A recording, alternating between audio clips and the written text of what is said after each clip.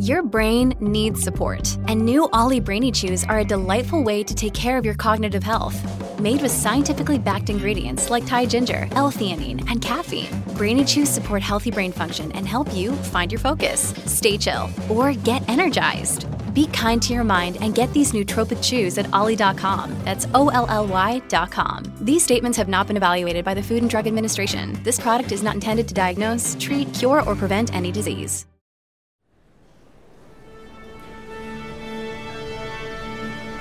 Ladies and gentlemen, please take your seats.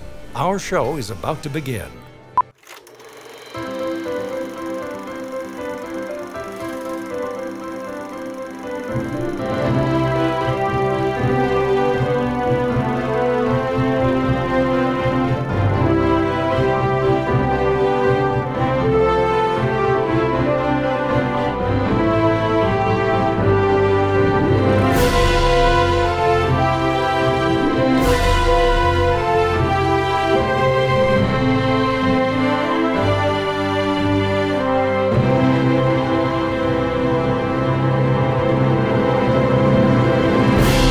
Welcome back to the Soundtrack Show. I'm your host, David W. Collins.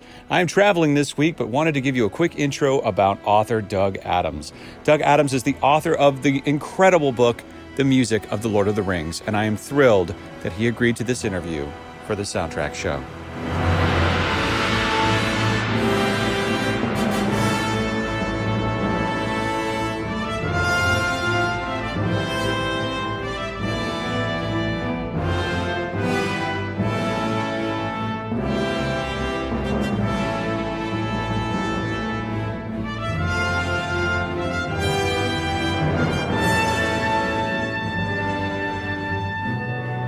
So I'm very, very happy to have Doug Adams here on the show. Doug, welcome to the Soundtrack Show.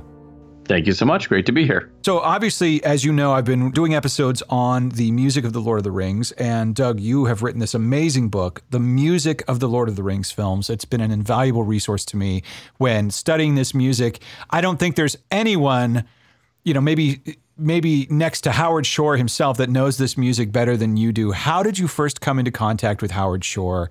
How did this journey of chronicling his music for Lord of the Rings begin? I think I first met Howard as an interviewer for Film Score Monthly, the magazine, kind of not the very first of its kind, but very early on as film music was sort of making its way little by little more into the mainstream. I know it's still sort of its own niche thing, but I was a graduate student at the time, and I was writing for Film Score Monthly, and I was kind of the one musician on staff. You know, my training, despite the fact that I'm doing this as a writer, my training is all in music. That's really how I make my living.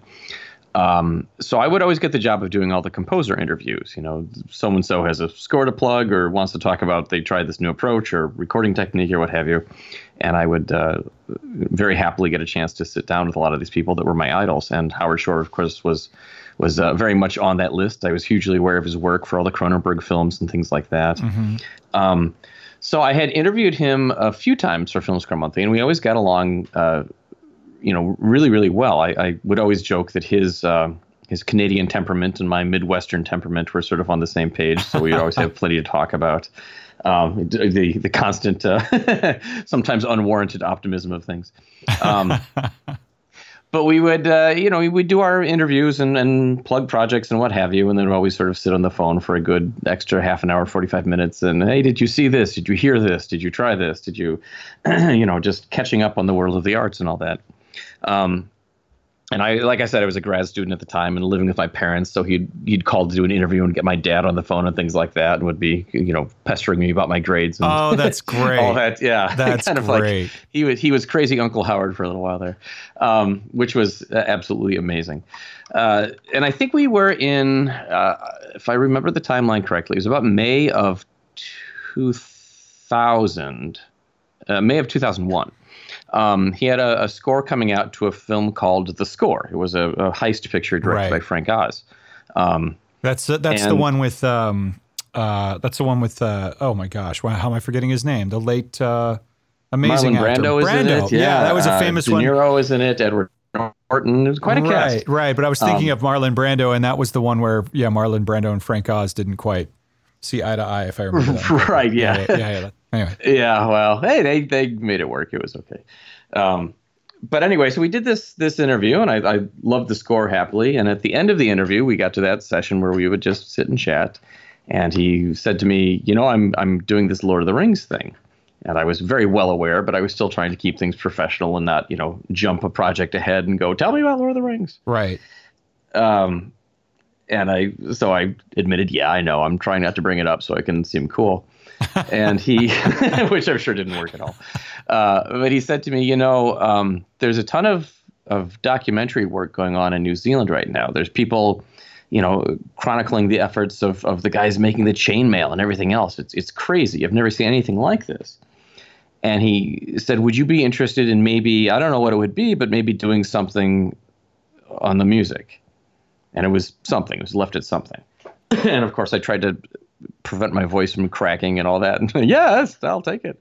But I was hugely excited. It was the one night I can ever remember in my life where I did not sleep a wink. I didn't close my eyes. I just sat there thinking, what amazing things could come from this. But my dreams were very small at this point. I was thinking, maybe I could do the liner notes, or maybe I could do like the little, a paragraph that comes with the DVD or what have you. But I was just beyond thrilled to have been asked to be involved in any small manner. So I was, let's do this. That's great. It was a very weird time, of course, because that was 2001 and everything, travel became more dangerous. And, September 11th had everybody very, very nervous. So the project kind of slowed down for a little bit. Howard had to finish the score and had to get everything done. I didn't hear anything. And I had hoped to sort of check with him as he was finishing up his work on it and all that sort of thing. But everything kind of cooled down. It was a little bit of a scary time in the world. And about Halloween of that year, I got a package in the mail from Abbey Road, and it said, for your ears only, tell me what you think of this. And it was the score to Fellowship. Oh, geez. Wow. Yeah, which was crazy. Oh, and it was just the score. It was just the cues, cue by cue. It was, I think, a very rough version of the album presentation. I see. Album. Okay, got it. So I just put this thing on nonstop and sent Howard a note and said, this is amazing. Can we talk? Can we do something? What do you want to do? And he said, why don't you come out here? Come to my studio. So I think it was a few weeks later, whatever it was, I booked myself, one of the first trips I'd probably taken by myself at this point, and got out there and spent a couple of days in the studio. And, they had all the written scores ready for me and everything. Just for our listeners, about what age were you at that time? Because this sounds like a mind-blowing experience. Oh, absolutely. I mean, I was in my 20s. Still, yeah. Yeah, I mean, as I say, I'm a musician, but I've told this story before. The reason I became a musician is due to film music, as I'm sure a lot of people around my age, that was the case. When I was a little kid, I asked my dad to go out and buy me the LP of the story of The Empire Strikes Back. Right. And he accidentally brought home the score, which was probably some of the first orchestral music I ever heard. Certainly the first orchestral music I ever owned as a recording. And I became obsessed with it. And, Dad very kindly said, oh, I got you the wrong thing. I can take that back. And don't you dare. I want this. This is my thing. That's fantastic. And I wore that thing flat. Every groove in that record was gone by the time I was done with it. So these were my rock stars as a kid. I had the pictures of John Williams and Howard Shore and Thomas Newman and things like that hanging up around my, on my dorm room. And everyone else had their cool, I guess we were going through the grunge period at that time or something. Right. Pictures of John Williams hanging up. Well, and so now you're about to make the trip to Howard Shore's studio. Right. And this must have been a mind-blowing experience for you. Oh, I was so nervous. I actually drove my car into the wrong state. I pulled over. So Howard's studio, without giving away his personal information, is in New York. He's spoken of that many times. And this is before GPS and all those wonderful things came along. So I was going to go off of terrible printed out MapQuest things. And I got so lost, I pulled over to a gas station and they're like, son, do you realize you're not even in New York anymore? This is Connecticut. So yeah, so I was nervous. I was very nervous. And now for a brief intermission. Hey, it's Kaylee Cuoco for Priceline. Ready to go to your happy place for a happy price? Well, why didn't you say so? Just download the Priceline app right now and save up to 60% on hotels. So whether it's Cousin Kevin's Kazoo Concert in Kansas City, go Kevin, or Becky's Bachelorette Bash in Bermuda, you never have to miss a trip ever again. So download the Priceline app today. Your savings are waiting. Go to your happy place for a happy price. Go to your happy price, Priceline. We return now to the Soundtrack Show. So when you got there, first of all, what did you think? What were some of your first reactions to the Fellowship score? And then what was your first conversation about that score with Howard? I mean, what were some of the key points that were initially brought up? Well, my first reaction was A, I loved it, but B, it was, I think I had the reaction that a lot of people had, that it was very different from what one expected for a blockbuster fantasy score. It was a little bit less in that post-romantic voice that we were expecting. And it was very popular. We have to remember this was happening, really being created in the aesthetics of the late 90s. Mm-hmm. So we were not all that far from all the big 80s blockbuster scores and Jerry Goldsmith and James Horner and John Williams and these people that were writing in these very florid late or post-romantic styles and gestures. And Howard's sound was so much more kind of mid-century European, very contained blocks of sound, very unusual harmonic progressions that didn't really follow these type of relationships that we were used to hearing with this sort of thing, And it took a while for me to wrap my head around it. I knew I loved it. I knew that I found it incredibly moving. But as the guy that had great hopes of having something to say about it, I sort of lost all of my reference points. When you try to write about these things, you certainly want to sort of not make comparisons necessarily, but describe things in relatable, familiar terms. And this was such a different type of thing. It didn't sound like a Holst and Vaughan Williams. It sounded more like Sibelius and people, like I say, that Scandinavian sound in some things like that.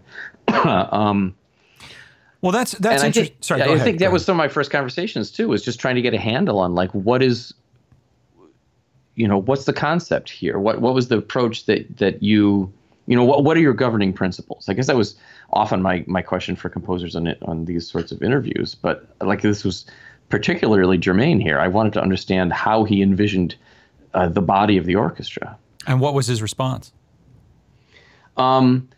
He spoke a lot about how his concept of orchestration was very much based on range, meaning he wasn't thinking a woodwind family, he wasn't thinking a string family, he wasn't thinking a brass family.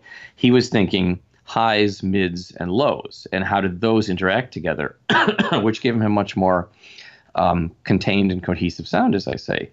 And that was how he envisioned the colors of this score, that it wasn't, in a way, it's not really a Technicolor score. It's almost these are bizarre comparisons, but it's almost a sepia tone score. No, I get it. I totally get it. It's muted. You know what I mean? It's muted in a lot of ways, and not just with color, not just with timbre, but with tempo. His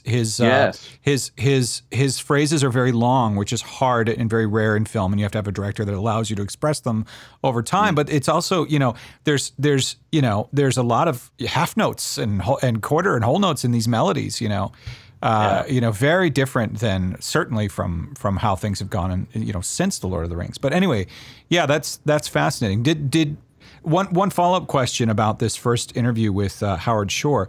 How familiar were you with Lord of the Rings at the time? Because I had read The Hobbit. Confession time here. I had read The Hobbit when the Lord of the Rings movies came out, but I had not finished Fellowship of the Ring when Fellowship of the Ring came out. So I personally wasn't as familiar with Fellowship when I saw the movie for the first time and heard the score for the first time. Where were you in all of this in terms of the source material?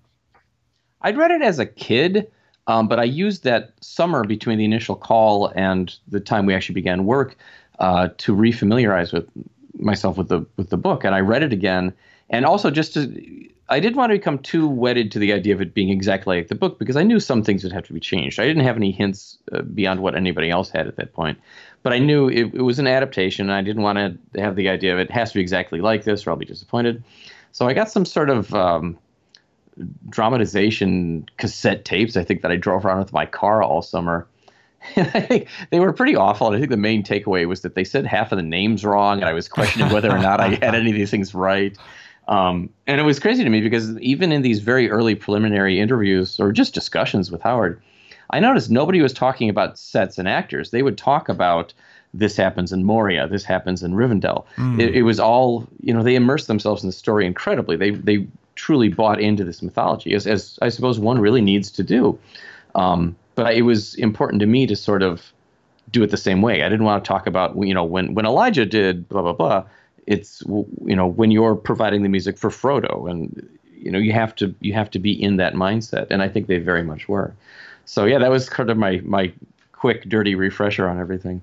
What was your take on Howard Shore's familiarity with the source material? Because I've seen him say in interviews on camera that he had the book open in front of him the entire time he was writing. Do you think that greatly affected the score? And if so, how? I think hugely. And I think, if I remember correctly, that very first... So when I first got to his office to work, he wasn't there yet. His staff was in, and they let me in and set me down to the room they prepared for me and had all the scores laying out and everything. And after about a half an hour, Howard walked into the room. It's like waiting for a doctor's appointment, But he had that book under his arm. I think the very first time I saw him, he was holding The Lord of the Rings. Wow. And he's got little Post-it notes sticking out of it and dog-eared corners and all that sort of thing.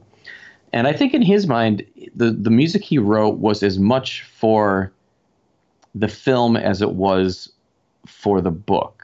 And I know that sounds like a composer, being derelict in their filmic duties, but it's not that sort of thing. He wrote something that was, to the frame, synced to the film.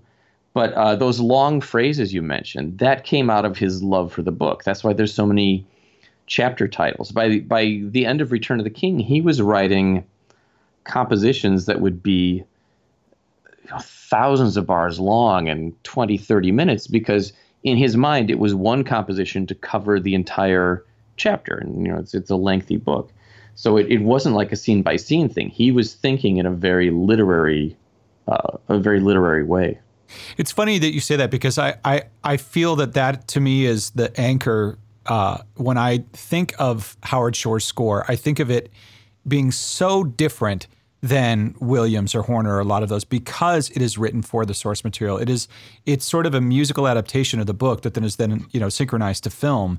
You can hear the love not just from Howard Shore, but you can see it in all of the art design. You can see it in the direction. You can see it in the actors' performances. This sort of reverence for the source material.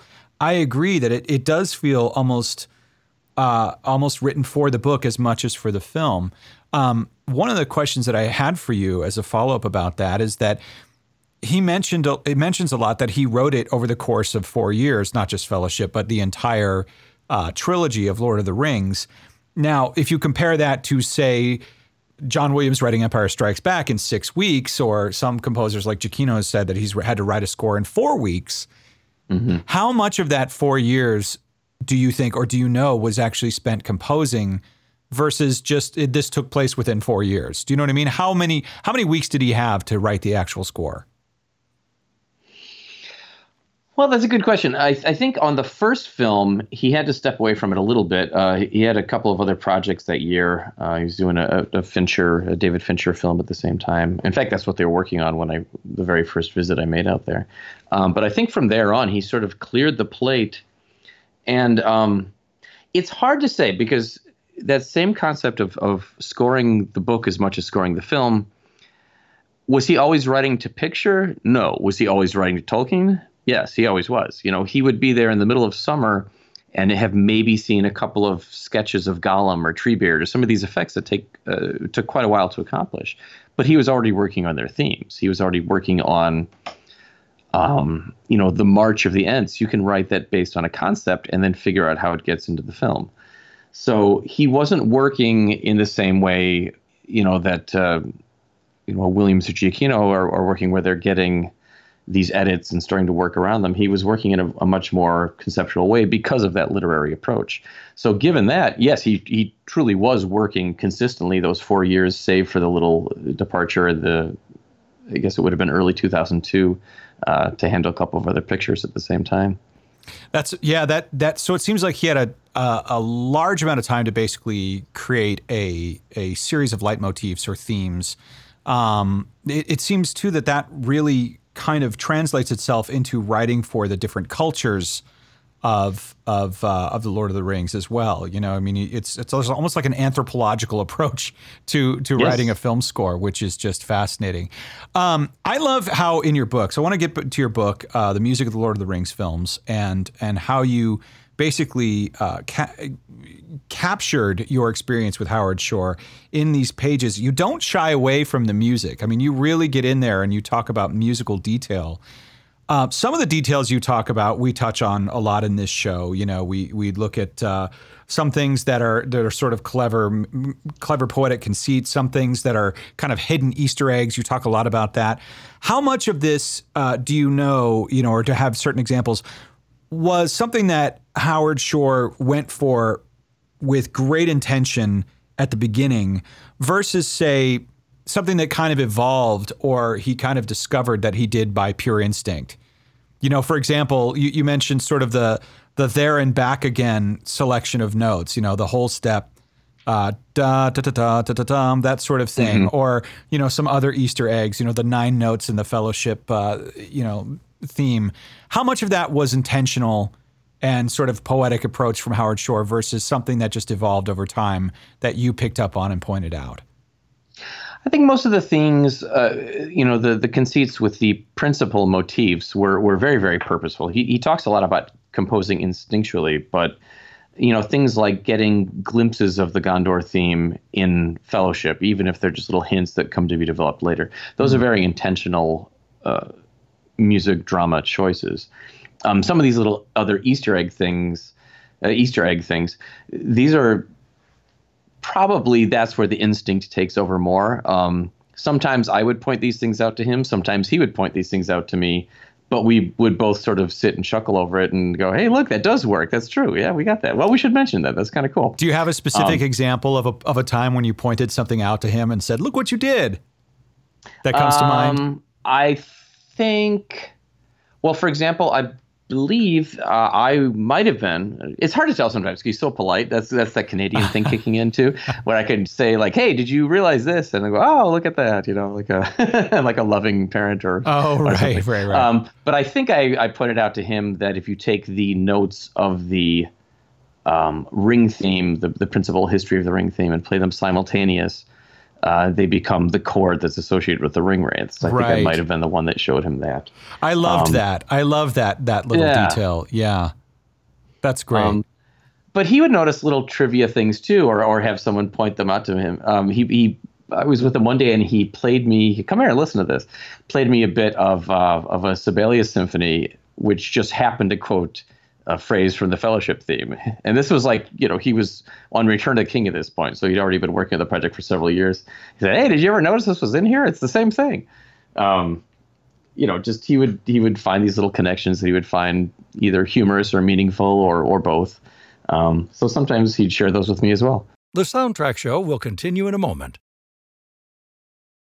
We return now to the Soundtrack Show. Do you have any favorite musical themes that either are just contained in one movie or maybe have developed over the course of the 3 films? Do you have any favorites that immediately come to mind when you think about his score for the Lord of the Rings films?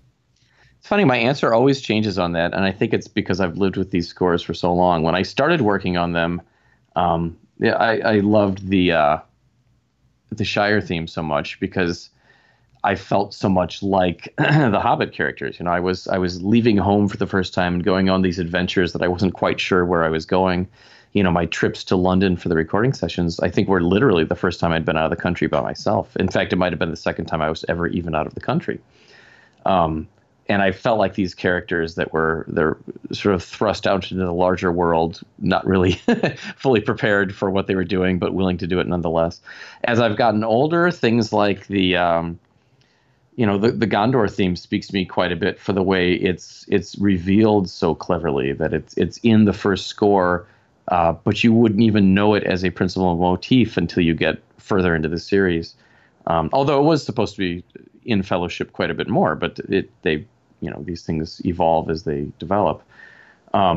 And I now, as someone that's getting into the the age where I'm supposed to be a little bit more assertive in this world, I guess I find themes like that speaking to me a bit more. So it's become such a personal thing, that it was a project that I was on for such a long period of my life and such a important period of a person's life. You're a guy in your 20s and early 30s, and there's quite a bit happening in your life at that point. So I can listen to specific passages and, remember I met my wife that day or things like that. So wow. So you started out as Frodo and you realized now you're carrying the responsibility of Aragorn now. Yeah, and my beard's going gray too, so I feel the pain. That's great. Well, I want to ask you about your time at Abbey Road, because what a fascinating and unusual treat to be able to witness, the creation happening right there. When you were there, was Peter Jackson there, or was he dialed in from New Zealand? He was in London, but he did not attend the Abbey Road sessions at that time. He was at the sessions at the town hall, but I think he was supervising, some effects those couple of days, so he wasn't in the studio at Abbey Road. Well, I guess my question is, I'm always very curious, and this is something I talk about a lot on the show, about the relationship between directors and composers, because we see time and time again that it's really the director that has to give the composer not only ample time and budget to create the score, but actual feet and frames to express it. And Peter Jackson has famously said, well, I'm not a musician, I don't know a lot about music, but seemed very particular about what he wanted with Howard Shore. Can you describe, in your opinion, what that relationship was like if you got to see it in action at Abbey Road? Well, I got to see it a lot in action with the orchestral sessions. The great example, I think, is so there's the scene in Return of the King where the sword is revealed to Aragorn and it's been reforged and now he can sort of claim his heritage. And Howard had this wonderful composition to go with the reveal of the sword. It's unsheathed and he realizes that, it once again is whole. And the orchestra did its first pass at the composition. He came up to the booth to listen to it with Peter Jackson. Most of the time at the recording sessions, I was actually on the floor with the orchestra. But for some reason that day, I'd gone up to the booth and I was sitting next to Peter Jackson as the sessions were happening. So Howard came up and as they reviewed the material, Peter Jackson didn't have musical comments per se because he's not a musician, as he himself acknowledges. He wouldn't say, I think that D major needs to add the flat sixth or, whatever. But he did say, I want to hear, can we change the balance so I hear more of the orchestra and less of there's a big suspended cymbal roll when the knife or the sword comes out. And he wanted to hear more of the orchestra and less of the cymbal because, in his words, the emotion is in the orchestra, not in the cymbal. And Howard completely agreed, went back to the floor, did another take, and everybody was entirely happy with it. So it's not a musical comment in terms of theory or composition, but it was a musical comment in terms of orchestral balance. And it was something that worked. It was a good dramatic choice. So it was that sort of relationship. And those would be the types of comments that I would hear Pete making for Howard is how can we best tell this story type of comments. It's funny because when I think about that, the sound editor and mixer in me immediately kicks in and says, yeah, and you're going to have this giant shing when the thing comes out that's going to be competing in that sort of high mid-range of the cymbals. So take it down. That's true also, yeah. That's amazing. So I wanted to ask you, too, about going from the theatrical releases to the special edition releases, while also having to prepare, say, for example, the Two Towers. Like, I think about what that schedule was like between 2001 and 2003, and it makes my head spin that not only were they preparing the next movie, but Howard Shore had to go back in, or I'm assuming, his music editor team. And, I know Mark Wilshire, who, was, I believe, the producer on the Two Towers special edition and then Return of the King. And we had a conversation about this, but I'm curious to get your take witnessing it on the floor. Can you just describe to our listeners just how chaotic or not chaotic those processes were in terms of having so much to get done in just 3 short years? Well, I think they were just relentless. The special edition material, some of it was actually recorded at the main sessions, but I think that sometimes was because they decided late into the game that certain scenes would be held back for the special editions. So sometimes those would actually be recorded in the fall and not heard until, I guess it would have been over a year later. But then, of course, there were additional sessions in the spring to get other compositions recorded, which sometimes were very significant compositions. They were not always lightweight pieces.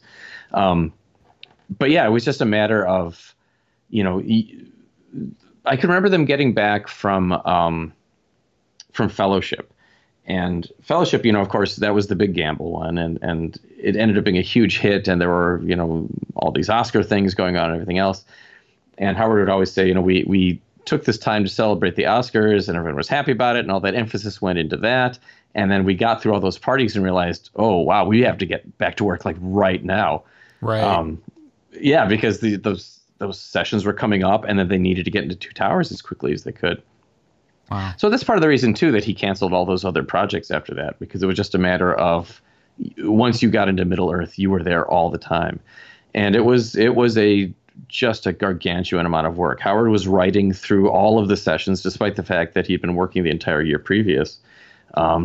He'd end every night and go back to the hotel. He mostly kept New York hours, so he was up until the wee hours of the night and just wrote every night, sent it off to copyists back in New York, and tried to get everything on the floor for the next day. And it just didn't let up. It was as the saying goes, not a sprint, but a marathon for sure. I wanted to ask you too about what insight you have to Howard Shore's musical influences when approaching the score. Obviously, he had a huge literary influence. You mentioned Sibelius. You mentioned, you talked about Vaughan Williams, I think in terms of John Williams. But do you kind of have an idea of the palette that Howard Shore was going for specifically with Lord of the Rings? I've often made the comparison. He liked to compare this to an operatic sound, and I think he really had the sound of the Met in mind in New York. And while he took a very German opera approach to the structure, in terms of the leitmotifs and the thematic development and all that, I think in terms of that orchestral palette and emotional pitch, I think it was much more Italian opera. I think he was really thinking. He was thinking of the pit orchestra sound in Verdi and Puccini and composers like that had that, heart on the sleeve emotional quality and richness of the ensemble. I don't think he tried to emulate them in terms of homage or anything like that. They really, the only kind of classical world homage is the bit of Wagner at the end of Return of the King. But I think that was the warmth and depth of the sound that he was trying to echo.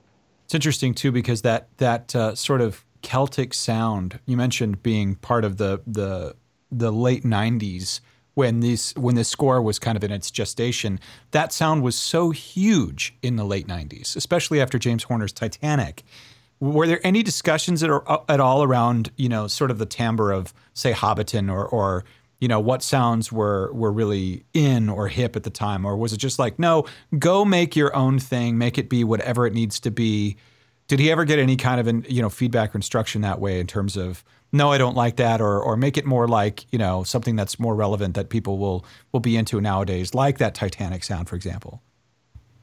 I don't know. I was not around for any discussions that were, geared toward a sort of commercial appeal or anything like that. I think anything that I was witness to was just what's in service to Tolkien, because the filmmakers are such fans of that as well. They absolutely had notes on melodic ideas and things like that. And I think a lot of what they did, it was very removed from the studio because they were so far away. You had Howard composing in New York, and you had filmmakers working in New Zealand, and there wasn't much. It was hard for the executives to get down there, so I think they avoided a lot of notes that way. So I don't think that there were any discussions that way, but certainly I agree. I think it was sort of part of the zeitgeist of of that, the Celtic sound that was. It probably culminated in Titanic, but it had been floating around for a bit before that. Things like Braveheart and Braveheart, Rob Roy, even the Enya stuff. Far and Away was in there. Oh yeah. So the 90s, yeah. So I think it was just there was somehow that was a very in sound right then. Yeah. So I wanted to go back to your story about hearing the soundtrack for the first time. You talked to Howard Shore, but then clearly you hadn't seen the movie yet. And this is what I think is so interesting about the story you've been telling is you're seeing the music, largely out of film context, certainly within the context of Lord of the Rings. But what was your reaction the first time you saw Fellowship of the Ring? What was your reaction to the score? Did it change your opinion? What did you think of the final presentation? I think it made much more sense of these long phrases because that was, as you say, such an unusual thing. And I had a hard time picturing how that was going to work. And I was kind of coming into it thinking this thing is going to be sliced to ribbons in the mix because how do you make such long musical ideas, fit into a contemporary story? Well, not a contemporary story, but contemporary storytelling. And I was very pleasantly surprised to find that they'd found a cinematic language that allowed Howard to use this sort of musical language. He had such long musical ideas, and it wasn't like the editing was particularly slow or, they weren't trying to do a David Lean thing or anything. It was a contemporary filmmaking. But they let him stretch across such so much real estate, filmically speaking. Right. He was able to really just go from here to here, and he writes in such an organic way. It's very cool because he does punch things the way a film composer will, but he does it in such a subtle way. It's not with a big stabbing trumpet chord. It's just with a shift in timbre or color or range or something very subtle. And so when you listen to the music, it doesn't. It's not a very hard-cornered style of music. It's very a very horizontal style. It stretches. But it makes so much sense cinematically when you see it synced up, but you take it away from the film and you suddenly, you feel that wonderful languid sense to it again. So I was very pleasantly surprised to find that they coincided beautifully. I mean, each complemented the other in a very wonderful way.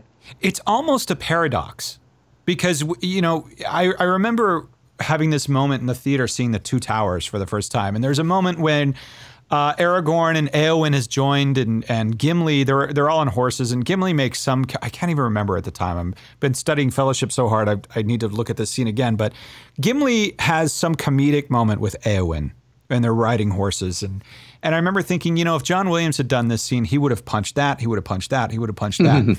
Howard Shore didn't really touch any of it. He just kind of stayed in Rohan, And right. Yet it still worked and it still fit. And he might have grabbed a couple of things here and there. He certainly didn't have any, phrases getting, he didn't have any musical ideas or phrases being interrupted, nor did he, put one on top of a moment. He let that comedic moment breathe. And it's just such a great insight that you provided that somehow he was able to dance around these moments, yet still continue a longer musical arc. That just kind of spreads across multiple shots, multiple cuts over timelines. It's really fantastic. Do you have any recollection of what maybe Howard Shore's favorite moments were musically? Say, from any of the films. Did he have a moment or a particular film score cue that he was very proud of that you got to witness? That's an excellent question. I know he was quite fond of the way the lighting of the beacons came across. I think he was very fond of the March of the Ents and the release of the waterfall there in Isengard.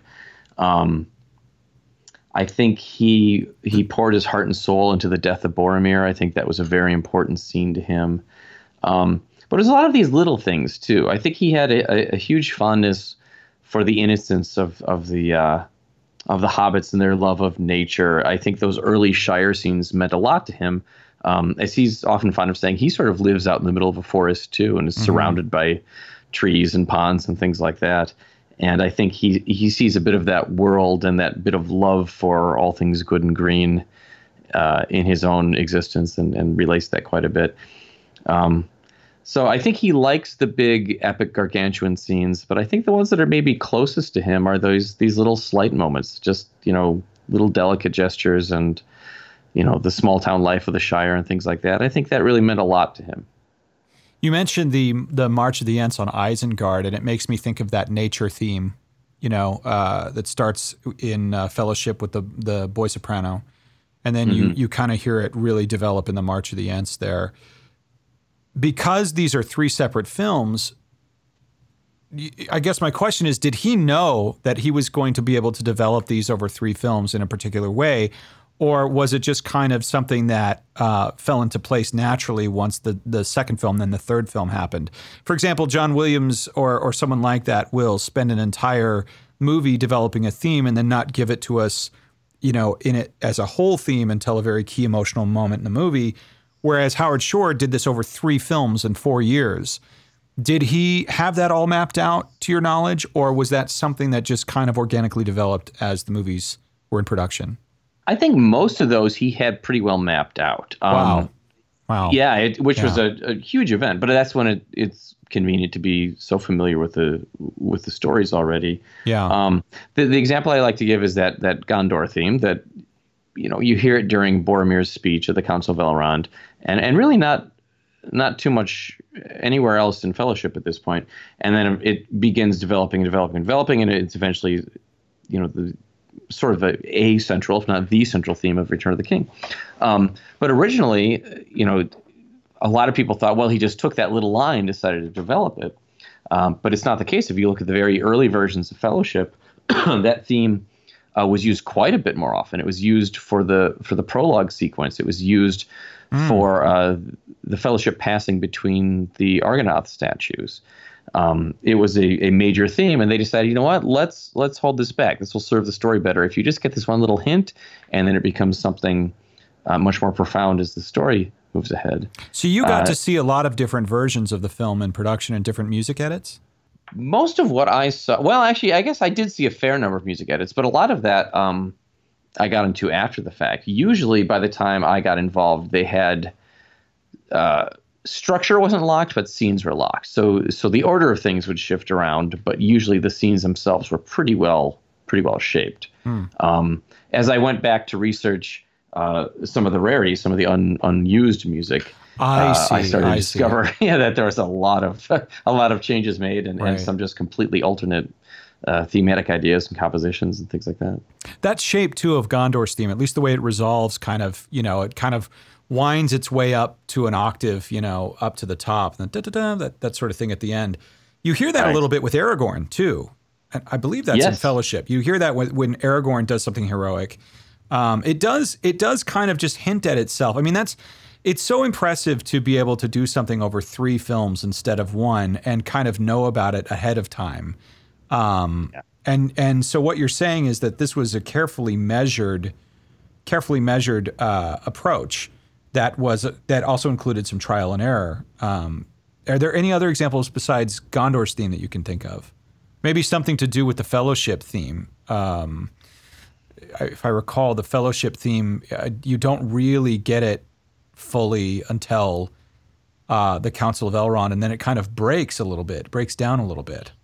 Right, that's true. Within the context of just that first score, the Fellowship theme does sort of piece itself together until you get to the Council, and then after that, starting with the death of Boromir, it's really not heard in a clean full statement again for quite some time. Until Return of the King, I believe. Yeah, right. The Charge of the Black Gate and all that, you start to get these big, gigantic statements of it once again. But it's pretty well fractured. Well, this is great. I'm just covering Fellowship on the show, but it's almost impossible to do. As I've been writing the show, I'm like, well, I kind of have to mention this Two Towers thing, and I kind of have to mention this Return of the King thing because it is kind of like one film. and it sounds like Howard Shore had that approach because he had the books with him. This is great. I mean, I really appreciate you talking to me about all this stuff, and I want to just end by talking about your book, especially for those of you who are listening that are hardcore fans of Lord of the Rings and film scores. The Music of the Lord of the Rings films by Doug Adams, a comprehensive account of Howard Shore's scores. I have it sitting right here. It is a fascinating read, yet it flies by. I mean, this is a substantial work that you did. It took years of your life. But you can just fly through this thing because it is a page turner, especially if you're, into music analysis and music theory. There's a lot of musical passages in here. Do you have any favorite moments in writing this book and seeing it published? Were there any moments that you were particularly proud of that you want to highlight to listeners that are going to pick up this book?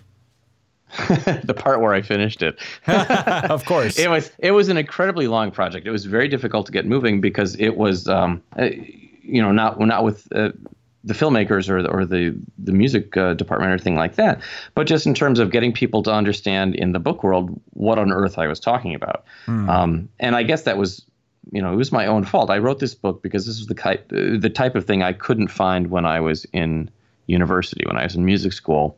I would want to go find, pieces that really got under the skin of film music and talked about it in a respectful musical manner rather than just, a side note or an asterisk. Or I would find lots of record reviews from, things like Fanfare and things like that. But there was never any real deep discussion of musical content and what it was theoretically, what it was narratively.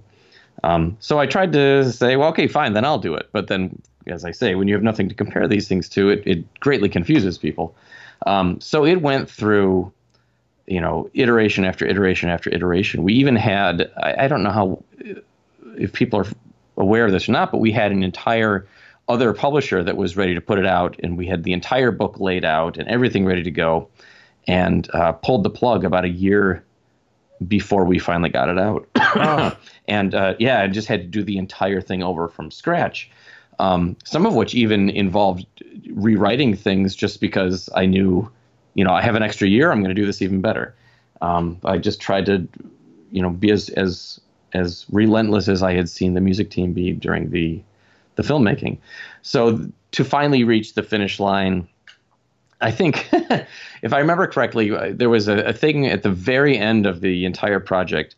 I had something where they delivered proofs to me through FedEx at 8 a.m, and I had to have them sent back to the publisher by noon or something with all my notes. So I had to do this, incredibly fast review with the coffee brewing in the background, trying to get it all done.